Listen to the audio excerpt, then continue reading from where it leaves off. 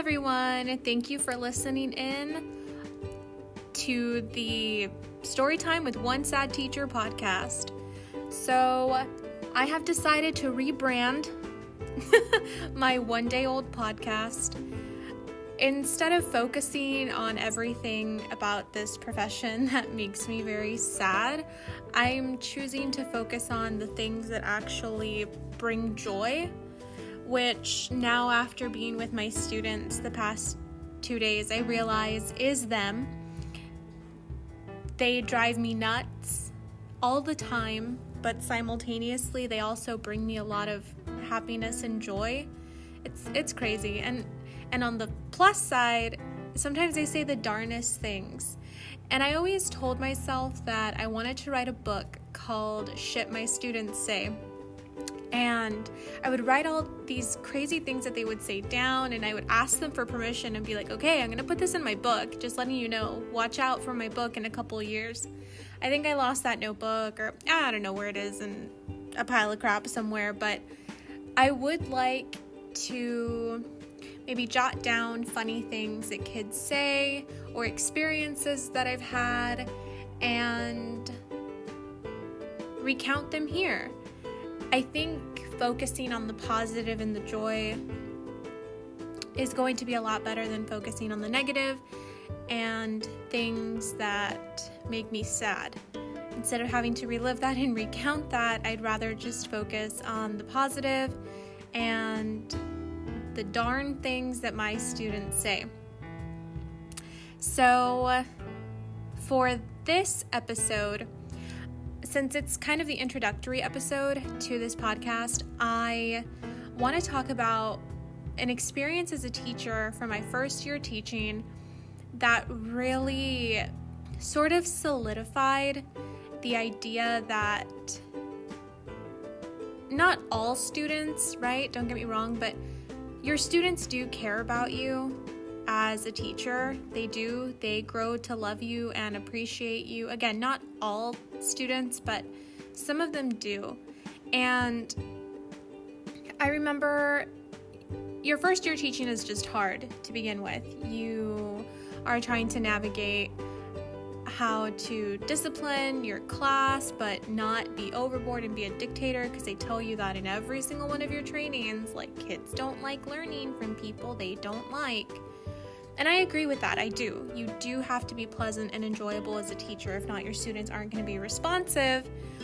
I was just trying to find that balance. And I think I never told them that I was a first year teacher, because they tell you if you're a first year teacher, do not tell your class it's your first year. But I think they could just smell my fresh blood. Like, they could tell that I didn't have my shit together. So they, it was a little rough at the beginning, I'm not gonna lie. Well, I think it must have been like the second week of school, and I had talked to, it had to have been the first week. I was giving some lecture about I don't know what, and somehow the topic of cotton candy grapes came out. And if you know me, I really like cotton candy grapes. They're a little bit too rich for my blood now. Like, they're really expensive. They've gotten more expensive over the years, and I'm like, yeah, I don't really need them that much. But at the time when they were in season and they were available, I would buy them. So I was telling my students about these grapes and how they taste like cotton candy, and they were just like, what? And I thought nothing of it. It was just a brief little conversation, and that was that.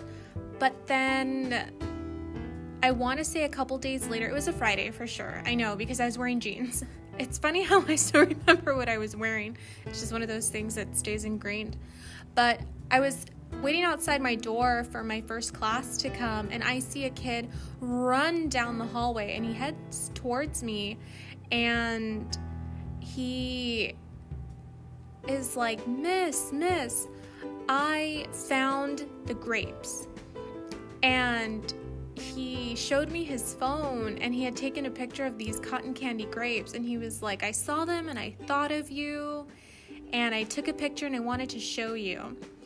And that was and still is such a special moment for me, because it sort of solidified that fact or that belief that students do care, and students do care about their teachers and their teachers' well-beings and their interests, and they want to make teachers smile and laugh and make sure that teachers are happy. I remember my first time going to work.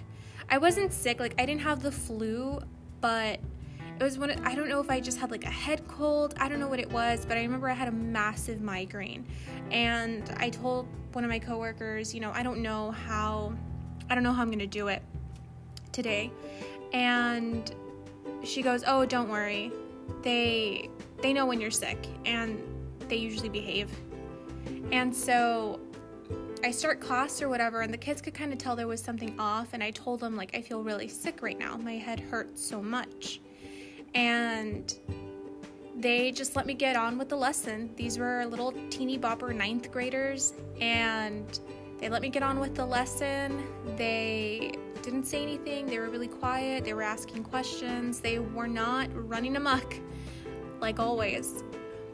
And that also just proved to me that, yeah, things might kind of suck. It's your first year teaching and nothing makes sense, and you feel like you're a horrible teacher and worthless and whatever, but at least you know that you have your students in your corner, which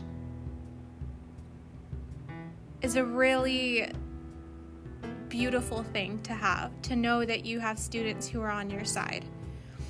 So the last story that I will recount, so also related to having students be in your corner, this was also from my first year teaching, because of this introductory episode, and it was the first time I got a walkthrough.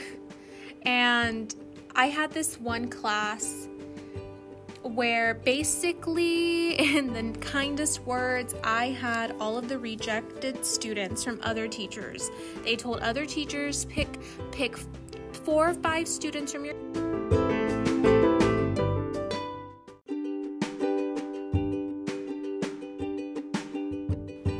pick 4 or 5 students from your class, and we're gonna put them in this teacher's class, which was mine, because I don't know, they had messed up my scheduling or something like that. So of course, what kind of students do you think these teachers were going to pick?